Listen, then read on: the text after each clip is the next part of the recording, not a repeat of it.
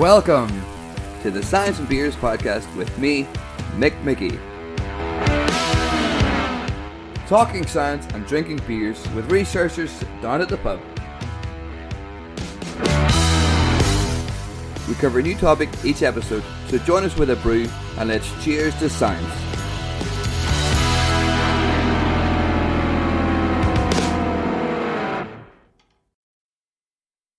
In February 1953, Francis Crick burst through the doors of the pub called the Eagle in Cambridge and proclaimed that he and James Watson had found the secret of life. They had, of course, discovered the helix shape of deoxyribose nucleic acid, or DNA. Our guest this week, Dr. Philip Hallenboer, is an expert on DNA. He has given a Science and Beers talk before on the subject.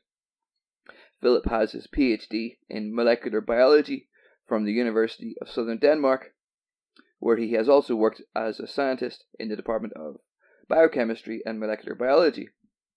He has recently swapped that role to act as a research advisor to help other scientists secure funding.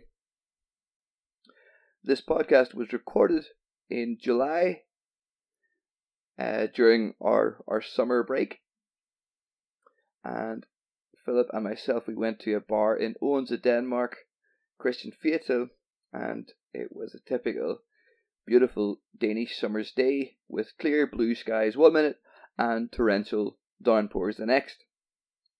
So you will be able to hear some other people in the pub. You'll also be able to hear the patter of rain on the parasol above us.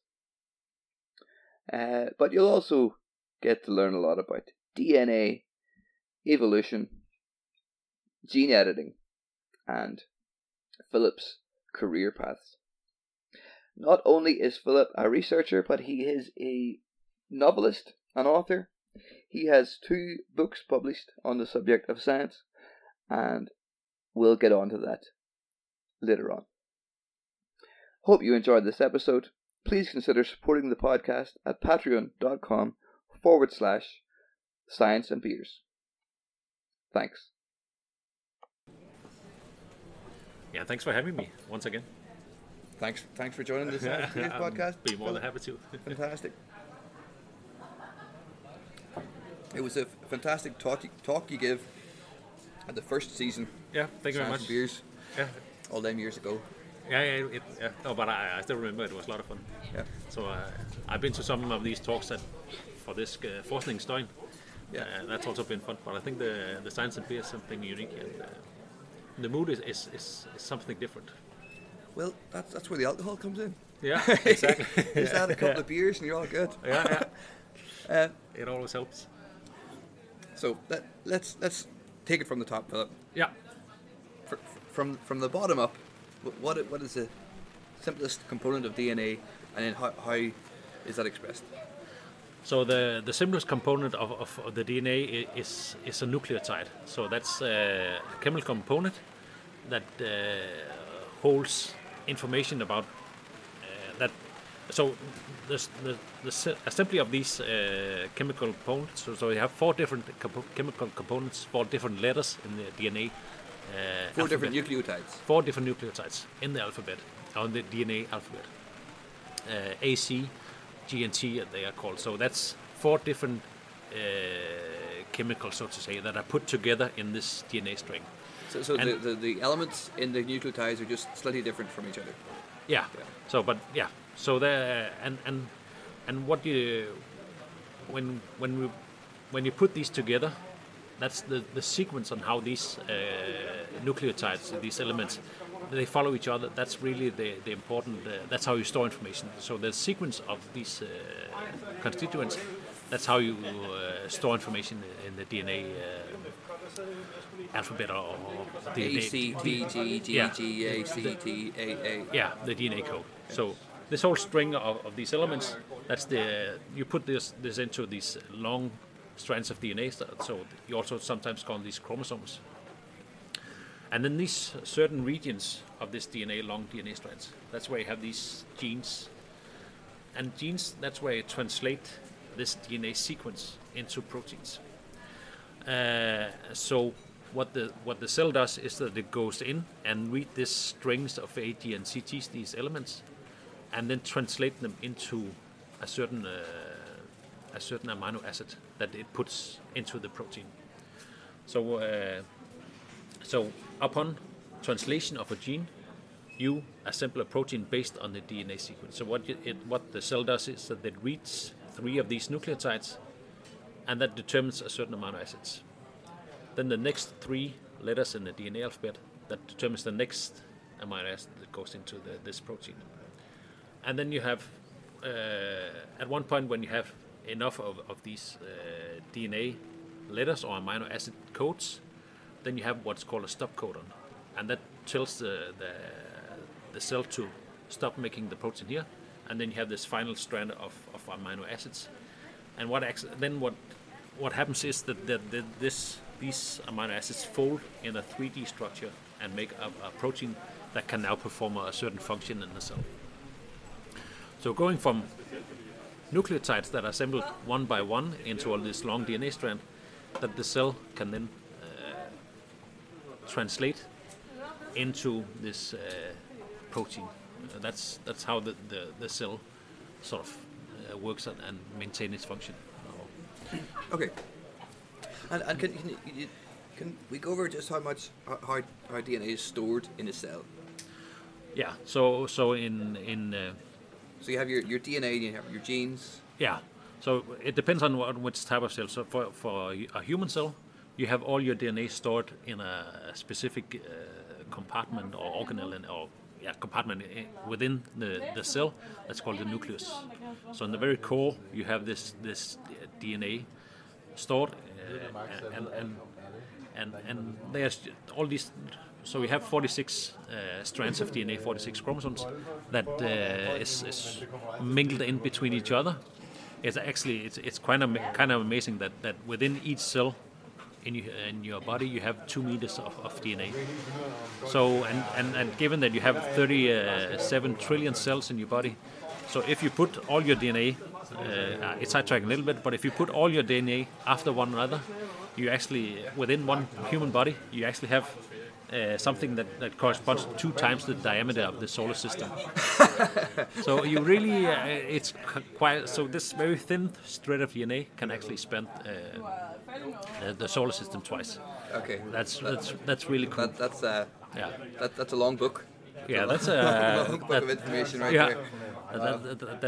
It's amazing that we have that. So, but of course, it's folded up together, all this DNA, and then the cell can go in, transcribe the DNA, and then start making the protein.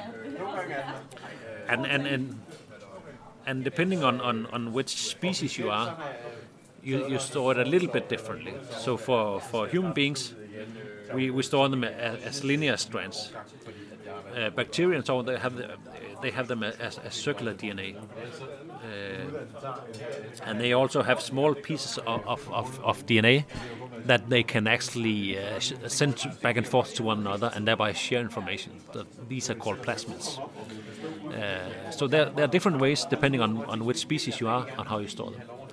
So the problem with our way of storing it is that when you want to make a new cell, and you have to replicate the DNA, so you have to make an extra copy of the DNA. And when you have linear DNA, the way that it is done is that you always lose a little bit in the end of these long DNA strands. So that's why when at the beginning of embryonic genesis, and you have the DNA, the cell actually extends your chromosomes. It puts a lot of extra information, useless information in the end, called telomeres. So you extend the DNA with useless information, and this is then slowly chopped as you grow older. Every time the cells divide, it's chopped. Yeah, you use a little bit of this useless information, and then when sort of you get to where you have stored information, this cell can no longer divide, because then you start losing important protein recipes.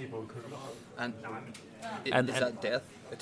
Yeah, so that's a way of aging, and so that's also why, for instance, a cancer cell, which can divide indefinitely, what it actually does, it reactivates this enzyme that add these telomeres in the end. So normally, when in our body, this, on most of our cells, this enzyme that adds these extra extensions to the RNA, or sorry, DNA, that is no longer active. But cancer cells, they can reactivate that, and then they can just keep on dividing. Well, hang on a second. You know, my question here is there a way to like take this part of the cancer cells to extend our telomeres? So that's of course one way of addressing cancer. That is to Well, I meant to live forever, or exactly. yeah. If you just Yeah, no, but of course people are looking into it, and some people are trying to do this, called biohackers, where they sort of reactivate this enzyme. Yeah. But I think there's a thin line between cancer and living forever, right? Because so cancer, that's this uncontrolled growth, and living forever, that's controlled growth, you can say. Yeah. And we are definitely not there yet where we can control that. Yeah. So some years ago, there was scientists have developed a method where you can actually take a cell in your body and turn it into a stem cell. The problem is that you had to activate genes that are cancerous. So in order so the perspective, of course, that you can use any type of cell in your body and make a stem cell and then replenish whatever organ or whatever you have lost. But the thing is that these cells that you make in the culture, making them, functional cells and making them cancer cells, there's a very thin balance. Mm-hmm. So that's what people are struggling with at the moment. So, dear listener, if you want to get into that area of research, please go ahead, extend our telomeres without any bad consequences. Yeah, control growth. Thank you very much.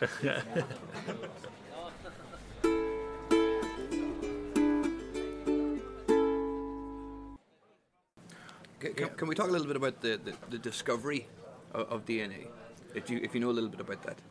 Yeah. So how it was, the structure and so on. Yeah. Well. First of all, I would say going back already to Darwin. Yeah. So Darwin thought that there's inheritable traits. Yeah. In species, and then you had this guy Gregor Mendel, who noticed in pea plants. Yeah. Some are tall, some are short. Yeah. If you cross the tall with tall, some of them are tall, but maybe 1/4 are short as well. And he thought there must be something inside the cells of these plants that is dominant and recessive, and there must be two of them.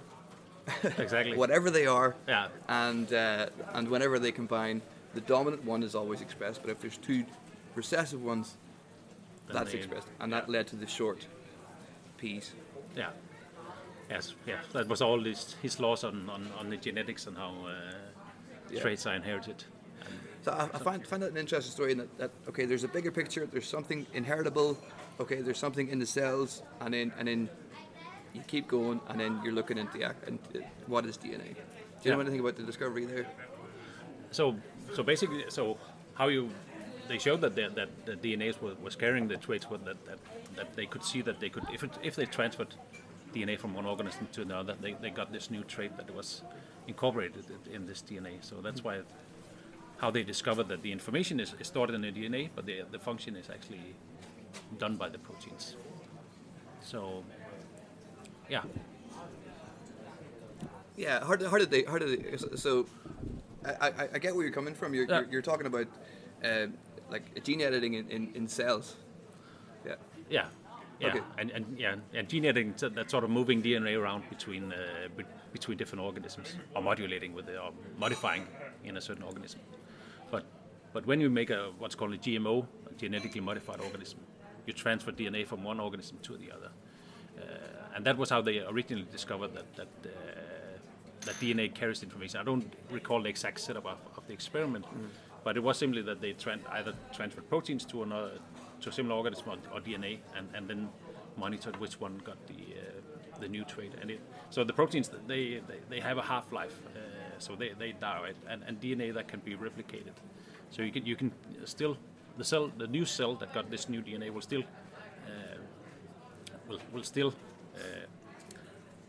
if got the DNA, it will make it's capable of making new DNA and then new proteins. But if you only get the proteins, then the information will be lost because the proteins have a tendency to die out. So people also like to think of this as DNA as a cookbook or recipe book, whereas the proteins themselves are the actual dish that is made from these recipes. So I'm picturing here now. You're talking about gene splicing editing, like a mouse, a fluorescent mouse with an ear growing out its back. Yeah, that's a strange image for anybody who's never saw that picture. Yeah. No, but that's doable today to make. It's doable to make a fluorescent mouse with an ear growing out its back. Yeah. So why would it?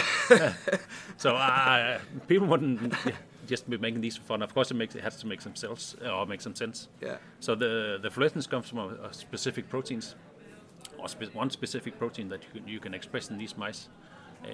It comes from jellyfish, and that can be used to track cells within the body or wherever you want to track cells or monitor how proteins move within the cells. So normally proteins, they move around in the cells depending on where their function is needed, and you can track their motion by putting on this green tag, and then study them in the microscope and to see how the cells move, because where the protein sits in the cell is really important for its functions. And the ear on the back, so that's sort of for a different thing. That's if you want to make if you lost an ear, for example, you can grow this. Sort of grow it in a dish. So that's where people are really interested in stem cells at the moment. Because what you do is that you make a 3D structure of an ear, and then you put cells from a given patient, stem cells from a given patient, onto this 3D structure, and then sort of incorporates all sort of whatever holes there are in this porous structure, 3D structure. And then you can, at least theoretically, transplant it back on the patient, and then they should have not a functional ear, but at least something that looks like an ear. So well, that's a beautiful story. There's me talking about how it just the madness of making a fluorescent mouse with an ear on its back, and you've just given me there were actual intentions, scientific intentions that would make the world a better place with a creation such as that. I think, or at least it's fair to say that all scientists have this motivation that they want them to make the world a better place. Indeed. I haven't met anyone that's not interested in that. The unfortunate thing is that picture got a few headliners with a few questions about why would they do that? Yeah. Frankenstein. Yeah. No, but there are some. Of course, if you just look at this weird mouse, that it doesn't make sense. But there's of course an idea to it.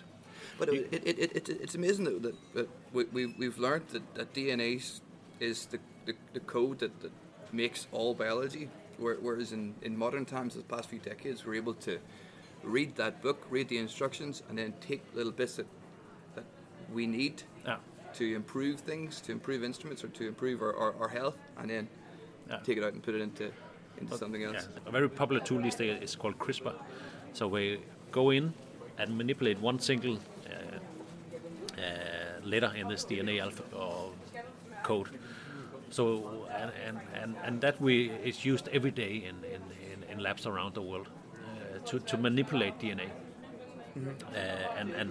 And do experiments, and that's the way we gain a lot of information, by manipulating DNA. Okay, so CRISPR, you take something out, and then does this protein still function? No, it doesn't. Okay, yeah. So then we know that segment that we took out, that codes for that. That single. So you actually go in and manipulate one DNA letter, and that turns into one amino acid change in that protein. So that means that this specific amino acid in this protein is really important for that protein to function. And the technique is sort of, it's not super difficult to. It's difficult to use, but you can use it. You can use it with whatever DNA you have. That means that you can also do it on human DNA. so you can manipulate human DNA. And there was actually a Chinese scientist who did that some years ago. So what he did was that he made embryos that were resistant to HIV, the virus, and then he had two genetically modified human beings born. So actually, later it turned out that there was 3 babies born genetically modified, and that's no way to go. So we are not at that stage yet. So the problem is that using CRISPR. What is the status of these 3 individuals? What is their health status? So far, I think they are okay, but they're still young. So they're 2 years old, 1 or 2 years now. So what he did was basically just make them resistant to HIV, which it shouldn't affect their well-being. But the problem is that this CRISPR is not flawless. So even though you aim to only modify one DNA letter, you're not certain that it doesn't modify elsewhere in this. So we have this billions of these DNA letters, and the problem is that this method also can accidentally modify other DNA regions unintentionally.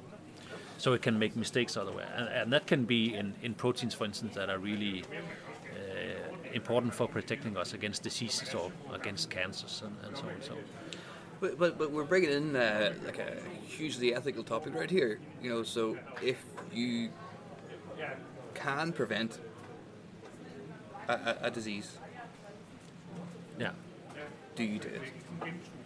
Yeah, that's the wording of that question. It was maybe unfair. No, I thought you made it a little bit.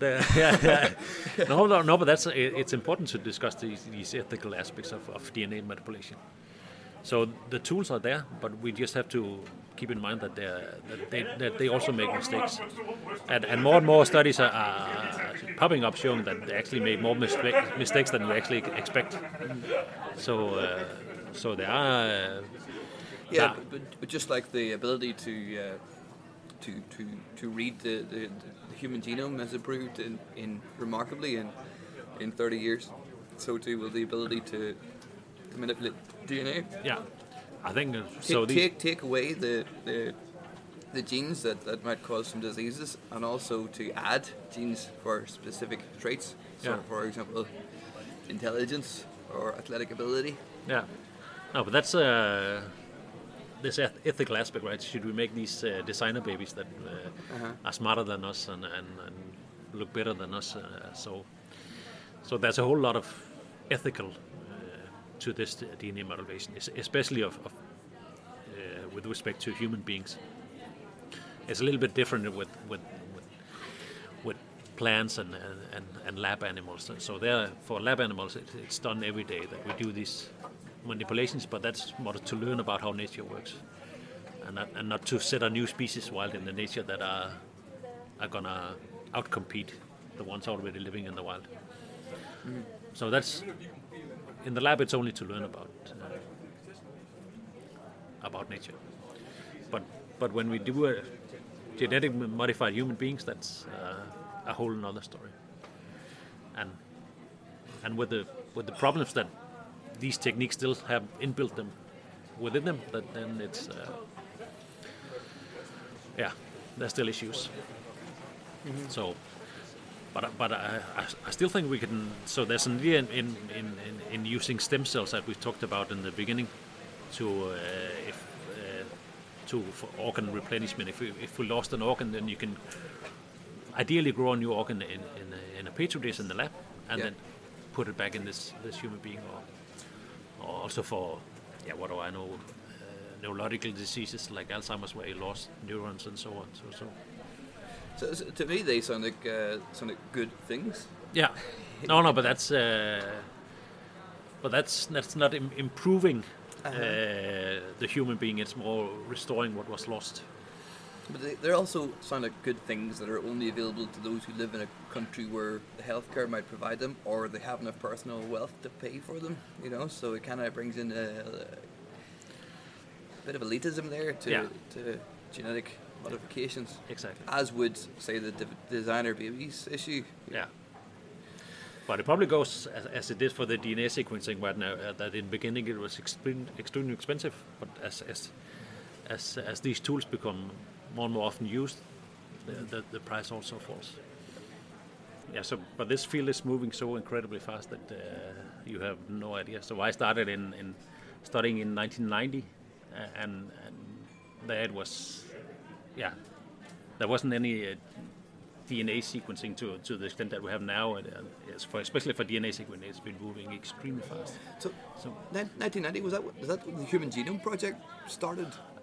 I don't recall the exact date when it started, but it was going on for several years to get this one human genome that costs many billions of dollars, and now you do it on an everyday basis to these sequencing. So I think that took more or less 10 years to get from this super expensive stage to this. So whenever they're trying to, so the Human Genome Project, they were trying to read the entire instructions of all the DNA in. Did they have a range of different humans, or did they just choose one, or what? Do you know off the top of your head? Yeah, no, I don't. But but for it to make sense, I guess it should have to be the same DNA, because we all got. So our DNA is very similar, but there are still small variations between humans. And for it to be complete, I guess they should make. Either they should take from one person and make that sort of the golden standard, or it probably make even more sense to take from several people sequence and then sort of take the average of those. So they sort out these few variations that we each individually have. Yeah, but back then, if you're talking like billions and billions to do to do one, and then you got to make it viable, so you needed to bring in a few more subjects. Exactly. To be honest, I don't know the exact setup for that one. But since then, the cost of reading an entire individual's genome has dropped significantly. Tremendously, yeah. Do you know anything about these ancestry tests? Not except the ones that. So there's a few persons in my former lab who sent DNA for that, and just got results back. So I think what they do is what they look at what's called SNPs. So that's small variations in certain number of SNPs. That's it's called a single nucleotide polymorphism. So that's a variation in one single DNA letter, and that varies. So instead of going through the entire, I don't know, billions of letters in a DNA code, they're just looking at segments. They're looking at segments that they know that vary a lot between people from different regions of the world, or some are making you disease prone if you have a change in one single nucleotide. It's called one letter. If you have one mutation there, you're actually more susceptible, for instance, for diabetes. So there's a lot of effort going on today to map these SNPs to see to find out which one are making you prone to a number of diseases. Yeah. And that, of course, you can use to do this genetic testing for that. Of course, insurance companies like to, so they can decide if they want to insure you. Are insurance companies asking for that? No, but I don't think at the moment. But if like I did do a genetic test, and I went to a company, and I sent it away, but then after I sent it away, I started to worry. Like, did I just send away, not just my social media data, but my actual internal data?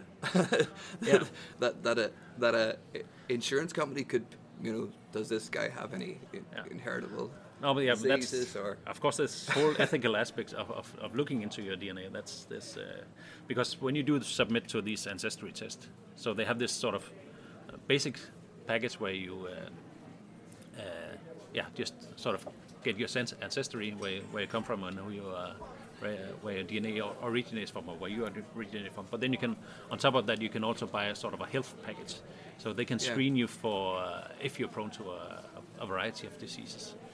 And of course, if insurance companies start to request that, if you want to insure people, that's a very bad way to go down there. But that's that's a very bad way to go down. yeah. It's also, since I did send the test, I was also kind of doubting whether how it works, because the reliability is only as good as the amount of people that have sent in their DNA. Yeah.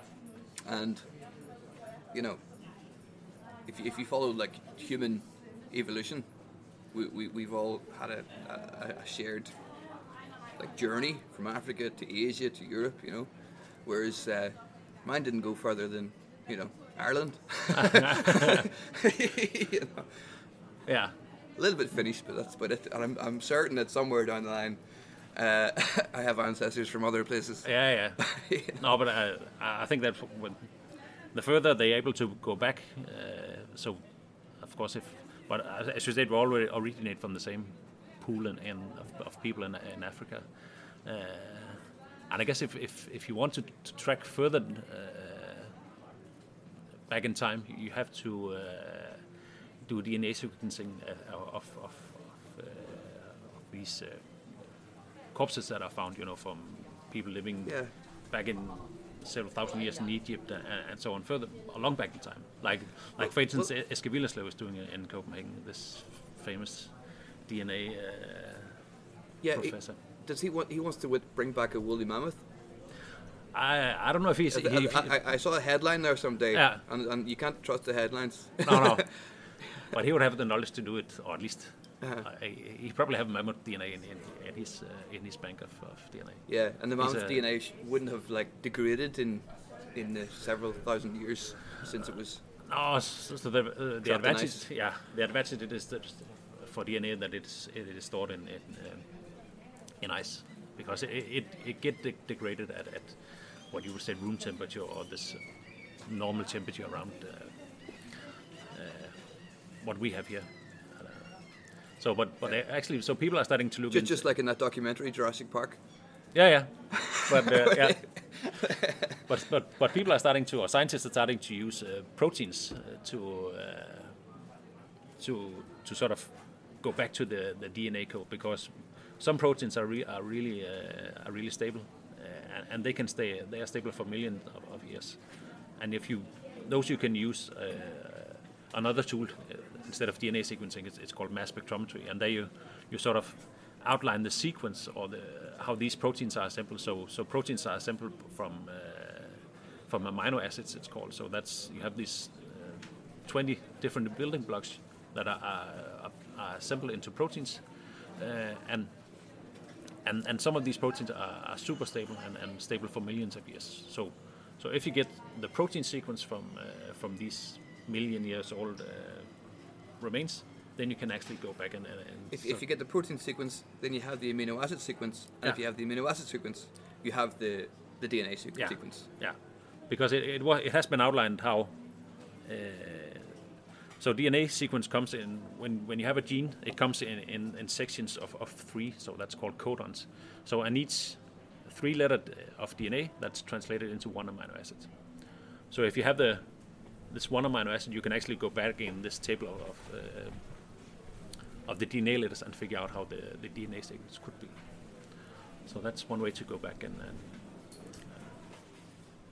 and build a being that's even older than you have DNA for. So that's. Would you like to see a woolly mammoth in the wild? It could be fun, but so my point of view is that science should also have a sort of a medical aspect. Uh-huh. So, but of course it would be amazing to to see such a thing. But going back further, dinosaurs are too long ago. There's no proteins that can survive that. No, we're not going to see any dinosaurs brought back. No, okay. They went extinct 65 million years ago. So that's okay. That's a long time. Yeah. Okay. That's too far. Well, let's just take the opportunity to go back to like we're talking about ancestry there. So if we go back, we'll find our ancestors come. We have a shared ancestry in an ape. Then we go back further still. it's a fish. We go back further still. There's complex microorganisms. We go back further still. There's less complex microorganisms, and then we're back to the start of the world. Yeah. 4.5 billion years ago. Yeah. And Earth is a barren land. Raining asteroids are coming from above. There's hot magma oozing up from deep in Earth's crust, and there's a sea. There's an ocean. Yeah. Do you have any this is entirely speculative. Yeah. Nobody has the answer for this, I'm sure. But do you have any explanation or your best idea about where DNA, this code that codes for all biology, where that came from, how that started?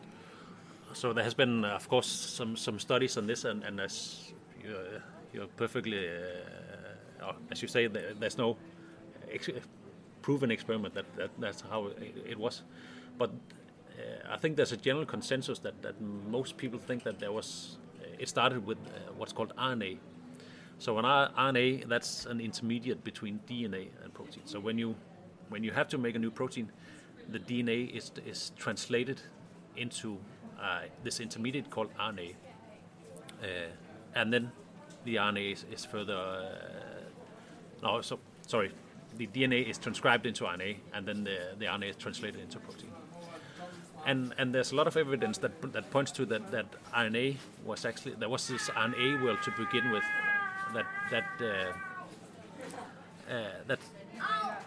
that's where life originated, and then it at some point in time you got this more stable DNA, and that's where you then stored your recipes, and then RNA became an intermediate. So the advantage of RNA is that it actually has enzymatic activity. Some of these, you have a whole lot of variety of RNAs, but some of them have enzymatic activity. And enzymatic activity, so no, enzymatic activity, so it can actually perform a function. So an enzyme in the body is normally a protein that exerts a function. It converts one molecule to another one, for example. And that's how the body works. So when we metabolize the food, it's a whole lot of enzymes that process what we eat into to chemical energy that our body can use. So that's enzymes doing this. And there's some evidence that point to that RNA also can perform this enzymatic activity. Also that it can self-replicate. So if you have RNA, it can actually make copies of itself. So some of the RNA can. So the RNA itself can act like an enzyme to catalyze chemical reactions. Yeah, and also and make copies of itself. So that's also really important, for instance, for life to begin, that you can actually make identical copies. And there are some indications that in this what's called this primordial soup, as you just described, this terrible atmosphere there was no oxygen, there was ammonia, and it was really hostile. Yeah, exactly. Yeah. It was really hostile.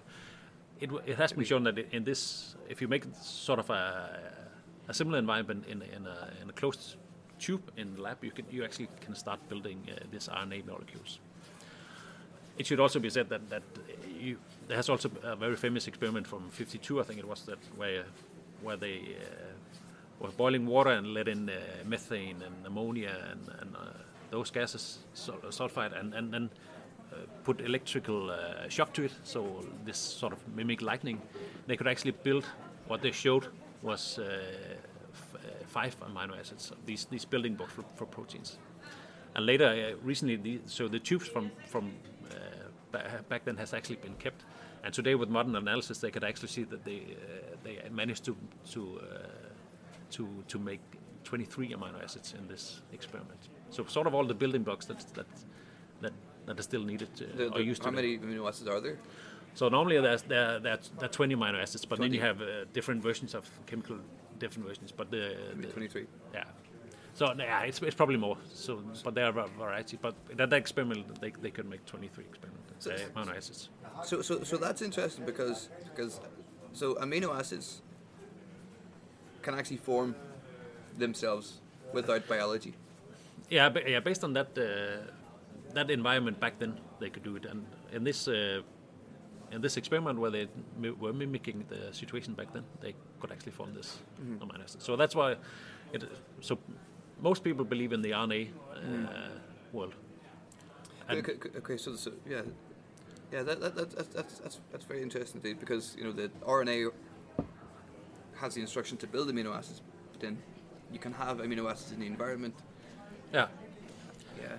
And there's also another point that's really favors this RNA world is that this complex that translates the RNA into protein. It's called a ribosome. So the what's called the active site in this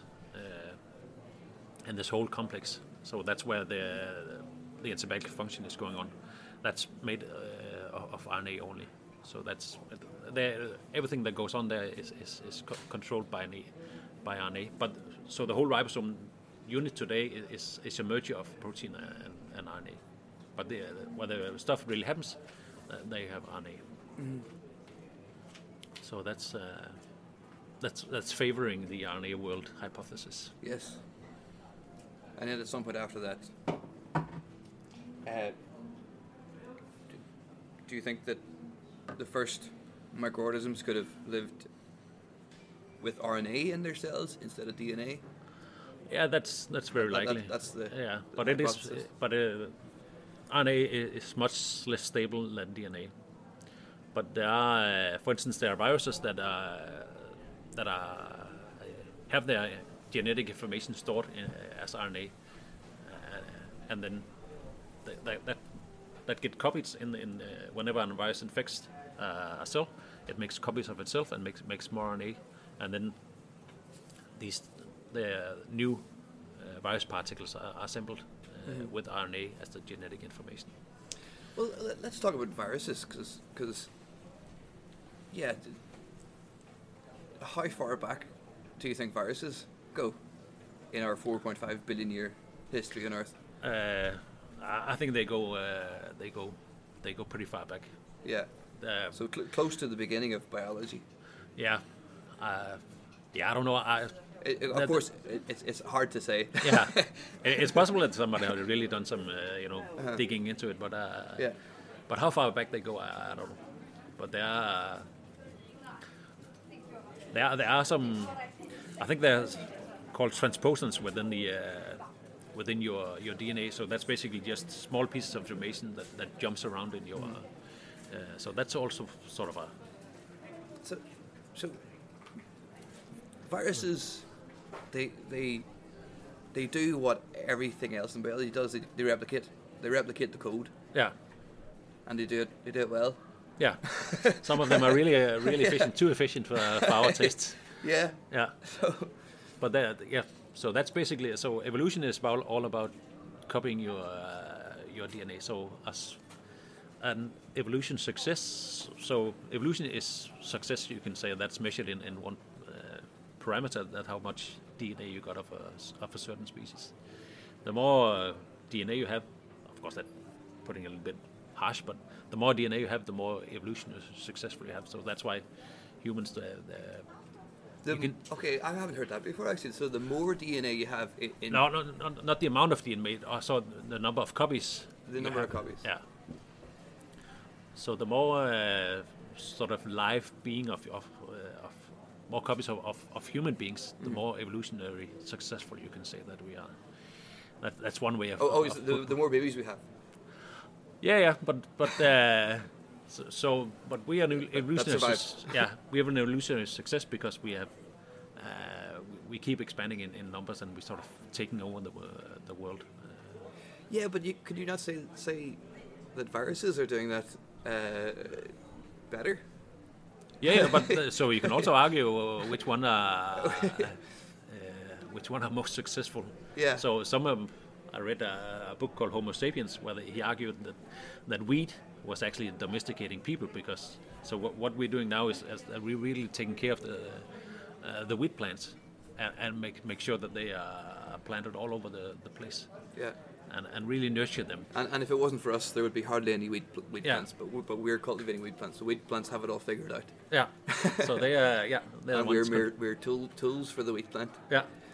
But also if you look at the like our ancestors, from Like the archaea, the first bacteria, they're still around. You know, Yeah. they've changed a little bit. They've changed a little bit for sure, but they're still around. You know, they haven't changed a lot in billions of years. Yeah. No, that you can also say as an evolutionary success that they have made something really really solid and Exactly, and it still works. around. No, there was no need for anything else. No. So, Richard Dawkins, 1976, the selfish gene theory, that where all biology is just mere vehicles to carry the code. Yeah. So, the life can be, you know, summed up as just a movement of the genetic code from one generation to the other. Yeah. That With the slight- genes only think about themselves. With a so, couple. yeah. Exactly. So yeah, so I read the book and it's an interesting way of looking at it, but I think it's more philosophic than anything really useful approach because but it's an interesting idea that the genes just make sure that they are copied and then they just have to make sure that they invite environment with other genes. Well, in a human society, it's very complicated because we have culture, culture brought in that dictates what is right and wrong behaviour, dictates, you know, how we live. But I guess if you look at any other species, you can see, okay, they're in a way programmed to find food, find shelter, find a mate. Yeah. So this. I know that Richard Dawkins really claimed that this altruism in amongst animal species it doesn't really exist. There is no true altruism. So what you do is that the one that really takes care of the species is the one or your ancestors directly above your sort of mom and dad or grandparents that's in the animal world. That's really they are protecting their own offspring, but not anybody other from that species. So it's only your very own gene pool that you really want to make sure that it is preserved. Yeah. So But then in a social society, if you help other people, they're going to help you. They're going to return the favor. Yeah. You know, and we're it's a mere fluke that we're living in cities right now. Didn't have time to biologically catch up on living in cities. No. So that's also one debate now. If evolution is if we have put that to a halt, but the thing is that evolution really takes several thousand years to adapt to changes. So it's so we can look at the past few generations and say that we have sort of put evolution to a stop because it takes many years before we can really monitor and say anything about that. So evolution really takes generations of a species time, and so it takes many thousands of years before we adapt. So that's also why people believe there's so much obesity these days, because we have what's called the thrifty response. So in some ways we are still cave people in genetically speaking.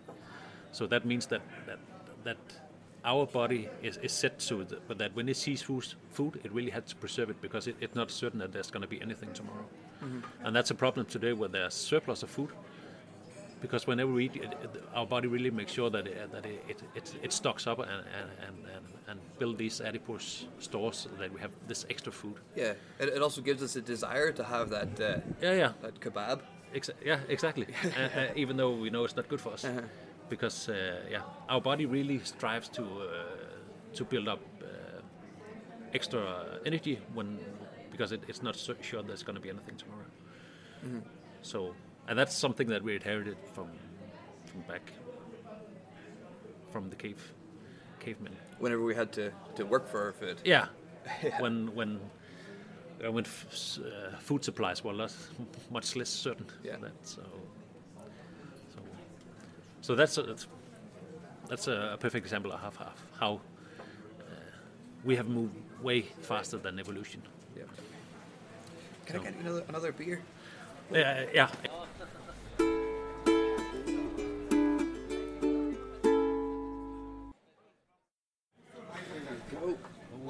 Good. Cheers. Cheers. Philip, you're a scientist, an academic. You're an expert in DNA, but you've also wrote a couple of novels. Yeah. Fictional novels. Yeah. with a lot of scientific input. Yeah. Can you tell me about them? Your first one. When was that published? So that was in 2016. And it was something that I've been working on for, I don't know, 4 or 5 years. So it sort of annoyed me that there was people really exploiting science when they were writing novels. So they were over-exaggerating what you can do with science. For instance, there's Dan Brown in Angels and Demons. He has this little container where he has antimatter in it, and you can't have that. Yeah. So I always wanted to write a book, and then I decided if I should use my knowledge, how bad can I really make it? So what I wrote I saw a new himmel and I saw a new heaven. It's called. It's only in Danish at the moment. So actually, it is we translated together with an Irish colleague. Okay. Yeah. So it's available on Amazon but there it's called Cortum. Cortum. Cortum. Yeah. With a K. C-O-R. Yeah. C-O-R-U-M. D-O-M. Yeah. Okay. Cortum. Yeah.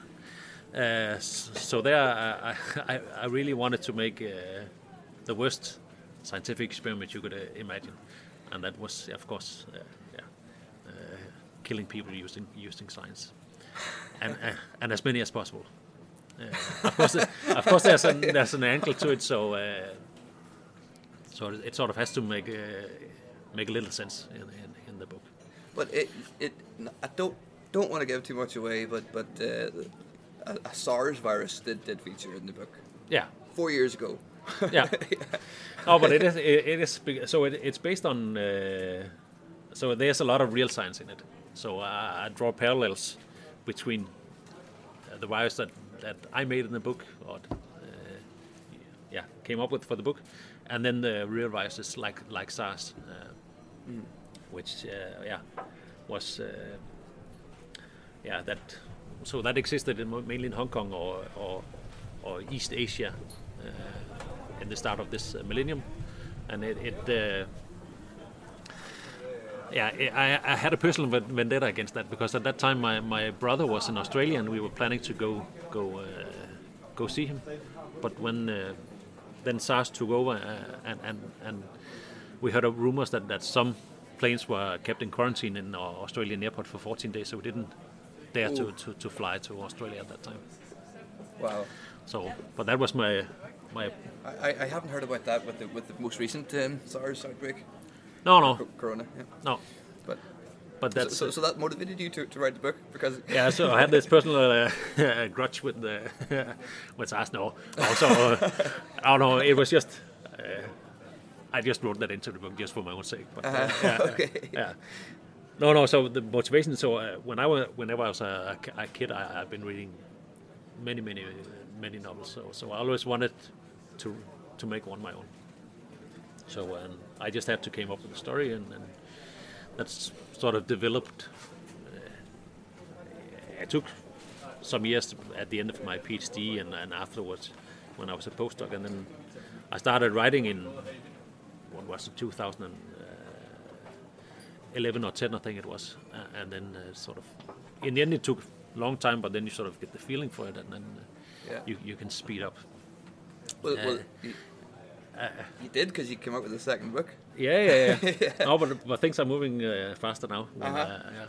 When sort of you learn how to do it, and then also how I make myself most efficient. You know, I need to have a table where I say, this week I have to write this number of words and so on. So I have a sort of a schedule to push myself. But still, it's The second one is also about science. It's actually about evolution. Well, I enjoyed a quote about the book. Fenris is a story about evolution and what can happen when people misunderstand the most fundamental law of nature. Yeah. Oh no, yeah, because so the scary thing is that there's a movement, and that's mainly in the U.S. that evolution is not true. That there was this divine thing that created life on Earth. So and that's sort of, I don't know if it's scary, but it's they're teaching this in school that kids don't really learn about evolution anymore, and I think that's scary because it's a fundamental aspect of nature that so it's simple to understand even for kids that the most or the best adapted one will actually be the one succeeding in making copies of itself or proliferating. And now that you suddenly teach in school, kids teach in school that's not true anymore. So, but there's a whole movement. I think that's a whole anti-science movement. Yeah, but it also that kind of teaching separates man and nature. Sorry? That teaching separates man and nature. Yeah. You know, in the heads of those who hold the idea. Yeah. So then, you know, their whole behaviour throughout life is going to be to assault and attack nature, and yeah. That's not a good thing for the rest of us. So beliefs like that and ideas like that, it does affect the rest of the world, I think. So it's good to try and try and do something against that. And what I also think is that whenever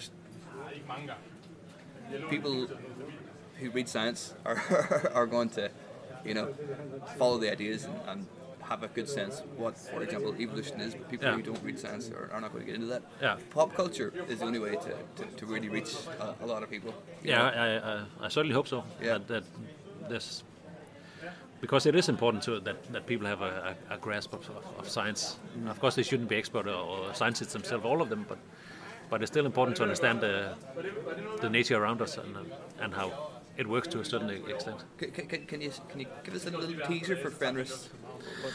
Yeah, so Fenris is so there's a story in the past and then the present. So in the past there was this wolf, or it's not a wolf, it's a dog that turns into very similar to a wolf.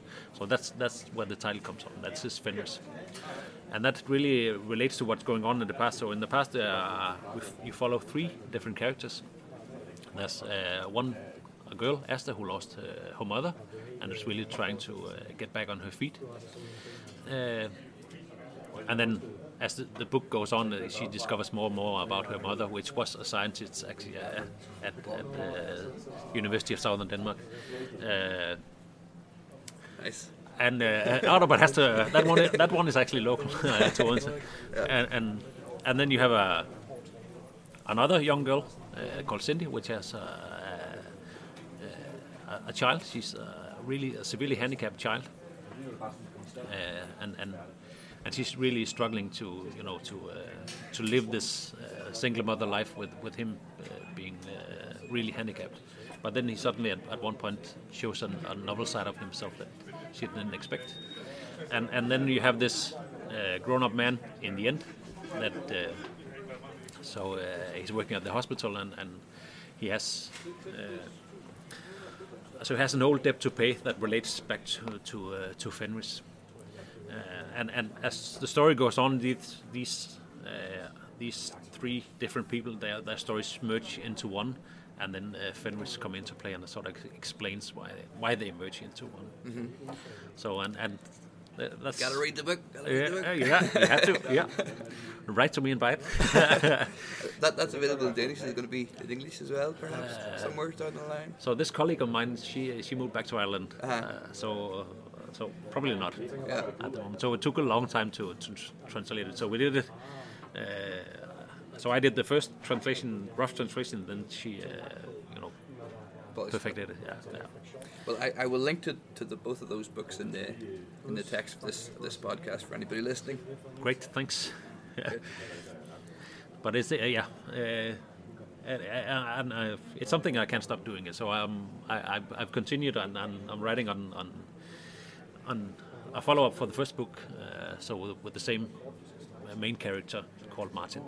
And he's on to a novel quest So yeah, he's and that goes sort of it draws. It also goes back in his history and have involvement of the Hitler's Nazi. Yes. Germany and so on. So that's always a good thing to put in a book. If it's something really the meanest people who ever walked this earth. well, yeah. So they were also they were proponents of genetics for all the wrong reasons. Yeah. They were so But that's So I'm writing on now, and hopefully it's going to be out. Not next year, but the year after, I hope. For all of them and all the coming books, there's definitely going to be a science part of it. That's the most important thing. And actual science. Yeah. When you work in science, you have to sort of lure the secrets of the nature. That means that you do a lot of mistakes. So you do a lot of guessing and then develop theories, and then they can turn out to be wrong. When you write books, your theory is always right. You don't. So you don't make. So you're the one deciding how the story goes. But whatever science or plot I put into it, based on science, it has to be real science. It has to be doable, sort of say. So that's also why I end the books with a chapter where I comment on the science that I put in the book.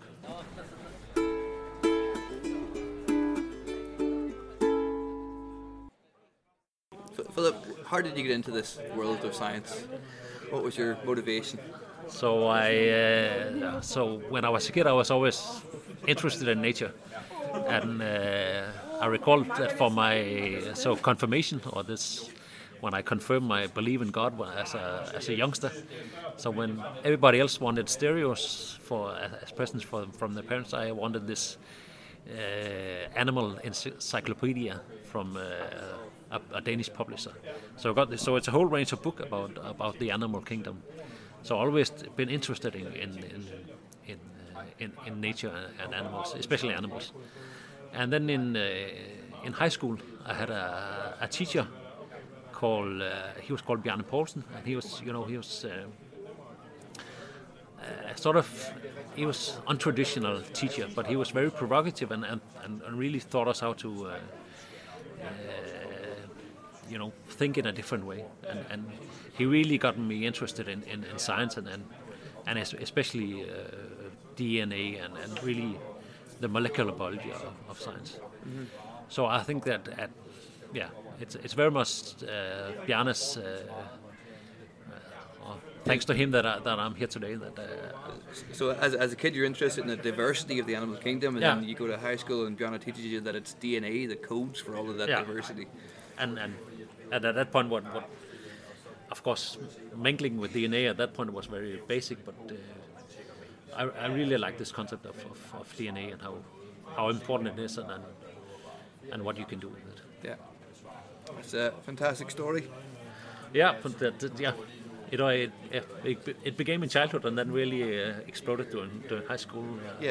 Just honest curiosity. Yeah, that's a good way to. That's the most important thing when doing science. That's this curiosity.